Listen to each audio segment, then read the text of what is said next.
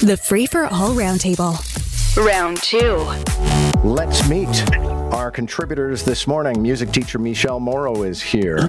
Bob Richardson, NEWSTALK 1010 contributor, Senior Counsel at National Public Relations, and Deb Hutton, former advisor to 2 Ontario premiers. All right, well, let's start with Ontario, and let's start with a column, admittedly by 2 people from the Fraser Institute, so they have a fairly established agenda item, but they argue that the Ford administration is spending just as much, if not more, as the Wynne administration. And the contention, and I'll start with Bob Richardson, has always been that Conservatives are better fiscal managers, but it seems everything's gone out the window in this province. Well, it certainly, I do say in Kathleen Wynne's defense, she was premier for 5 years. She had a AAA credit rating by the bond agencies. Interest rates were low. Employment was rising. She had 1 finance minister. And she had 1 surplus, and most of her deficits were in and around the $2 billion range. So she had a pretty good track record as premier. She and her finance minister, Charles Sousa. This premier did get whacked by a pandemic, as most other governments did, but his spending seems to have continued. So I think both the federal government and the province need to take a look at their spending, because we don't need excessive spending fueling inflation.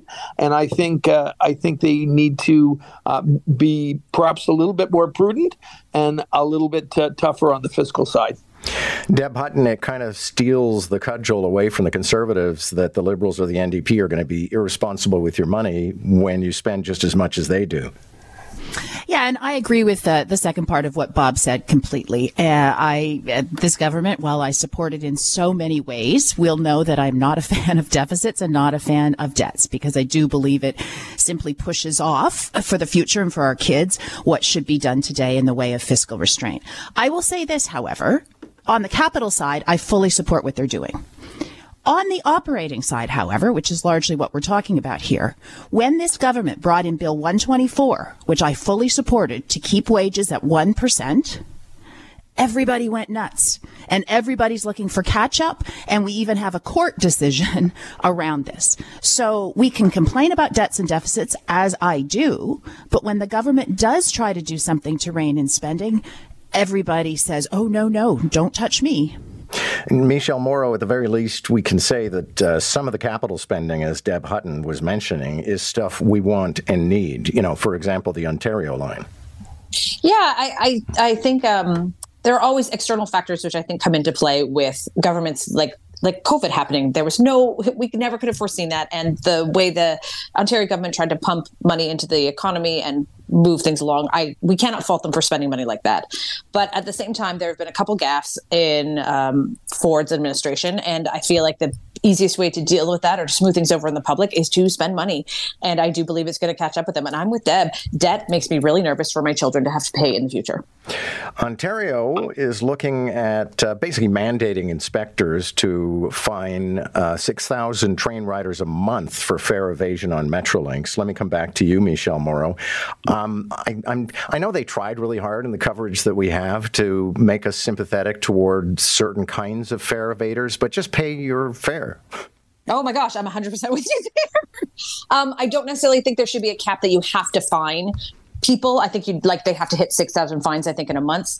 I think it should be more, you need to check people's tickets X amount of times every day, because there are certain train rides that I've taken. I take the Lakeshore East a lot, where there are no fare inspections. And I wish that there were just more inspections, because you're people who can get away with it once, they're going to keep doing it. And unless we check every single train ride, no one is going to realize that, I actually have to pay for this. Yeah, Bob, I don't take the GO train very often, but in the few times I have taken it, nobody's ever checked to see if I paid. When I take the Up Express, I think I get checked every single time. Yeah, I think they're right doing what they're doing. There was a bit of this laissez-faire attitude that came from the pandemic that, I don't need to pay anymore, and it's not really hurting anybody. Pay your friggin' fare. It's important. We need the revenue to keep a good public transit system going. And look, hopefully with a lot of fare inspections over the next period of time, that'll start declining as more people pay in the system.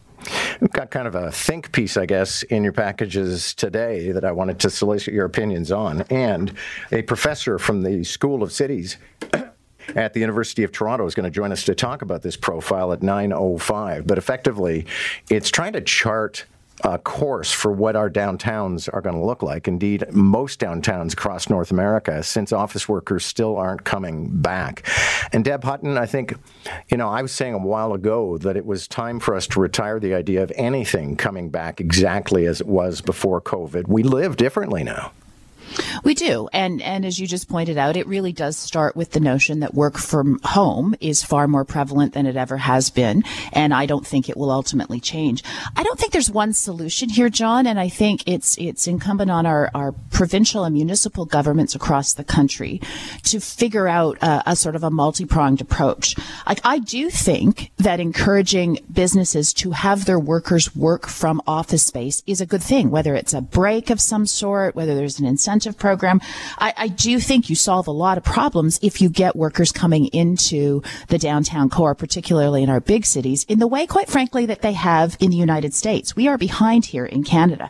But I also think we need to look at populating the downtown with our universities more so than we do, with converting buildings when we can, not all of them can be, into residential places. I think, there was a time when everybody was moving government offices out of the downtown core. Why does the Ministry of X have to be at Bay and College? Why can't it be in St. Catharines or Timmins or North Bay? Maybe it's time for us to move some of our government office buildings down to the places that we used to say was too expensive for them to be when we have such a big vacancy rate. So lots to do and lots that should be done because what happens when you're vacant downtown is you then become unsafe downtown, and none of us want that. Michelle Morrow, I used to think of, and I think a lot of people are like this, Zoom as an approximation of a meeting, and it was just going to be a substitute. Eventually, I'd get back to going to meetings.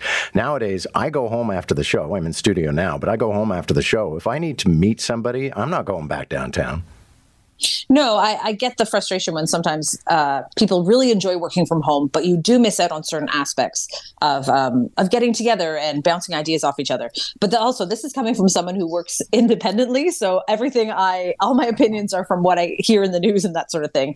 I completely agree with Deb, is the fact that when buildings are left empty or when the downtown core is not as vibrant or as well-lived, it does raise a safety issue. So I do think we need to work with that.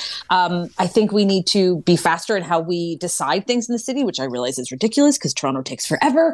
But I wish that there would be a decision made to start moving things forward. Not all buildings can be changed into residential. That's 100% true. But perhaps we could bring more governmental offices down. Absolutely. One of the things that makes University of Toronto, I think, so attractive is that it is right downtown. And if we could encourage that with other spaces, then why not try? Okay. And Bob Richardson, I don't even know how big a office you guys have, but is everybody back in the office or do you work remotely? How does it go? Funnily enough, I work remotely, but I went in last week and everybody is not back. And it was a Wednesday afternoon. It was pretty quiet in the building. So there's work to do on that score. There's three things real quick that I think need to be done on this. We got to convert some offices into residential space. Councillor Brad Bradford, an urban planner, and others have got some good ideas on this. Post-secondary education expansion. We've got Laurier down in the TSX, McMaster up here at Avenue Road and Bloor. We should have a lot more post-secondary institutions. And we have a hotel shortage number of rooms in this city. So I think there could be conversions to hotels too as well. There's no silver bullet for this one. You got to do all three of them. But that's pretty much the way you get out of this problem. Toronto police once again flagging a rise in anti-Semitism. It just seems, and maybe I'll start with Deb Hutton on this, a lot of people are sort of shameless about their anti-Semitism and they try to mask it behind criticism of Israel, but it seems to be rooted somewhere else. Yeah. And listen, John, if we were simply talking about protests here, that would be fine. That is the country that we live in, and that is what we want to see. But when that action goes into hateful messages, hateful actions, there can be no tolerance for that here in this country. We have to start laying charges where possible. The police have to be so vigilant, and I'm not being critical of them because I think they have been, but we also those of us who have a microphone, whether it's for 10 minutes a week or hours a week, have to call this out. This isn't just a rise in Islamophobia and anti-Semitism. This is a massive, massive anti-Jewish action in this country, and it has to stop. And Bob Richardson, nobody is saying that people can't be critical of Israel, because people seem to run to that trench. It's like, well, it's not anti-Semitism, it's politics. Well, then just make politics. But the actual anti-Semitism is beyond disarming. Yeah, look, being critical of the state of Israel does not involve splashing blood-like substance on the doors of Indigo at Bay and Bloor, which is precisely one block from where I live. Look, we need to step up our police protection of Jewish-owned businesses and schools. I think our leaders need to approach this in a little bit more of a nonpartisan fashion. France had 100,000 people out for an anti-Semitism rally in Paris yesterday that was extremely, I thought, effective. We got to turn down the temperature. Some of the leaders of various groups need to turn down the temperature a bit. And quite frankly, the federal government needs to step up with funding. This is not a little local issue. This is an important national issue, and we got to make sure that the resources are in place, that our police have them, and that the Jewish community feels protected. And Michelle Morrow, you get the last word on this one. I just find a lot of Jewish people I know are actually living in a state of fear right now. I can 100% believe that. Look at the images of the spray painting and the blood on the Star of David. It's awful. And I wish we could really hammer home that the people, you can hear me hitting my table, sorry. The people are not the government. The Jewish people are not the government. The Palestinians are not Hamas. There is such a difference. And the second any protesting crosses that line, that's when we need to act. That's when we need to say, hey, you can't do this. We need to make sure there is protection for people who are not the government and are being blamed for what the government is doing. Thank you all. We're going to call it there. My thanks to Deb Hutton, Michelle Morrow, and Bob Richardson. Catch the Roundtable, Round 1 at 7:45, Round 2 at 8:45. Weekday mornings on More in the Morning. News Talk 1010, Toronto.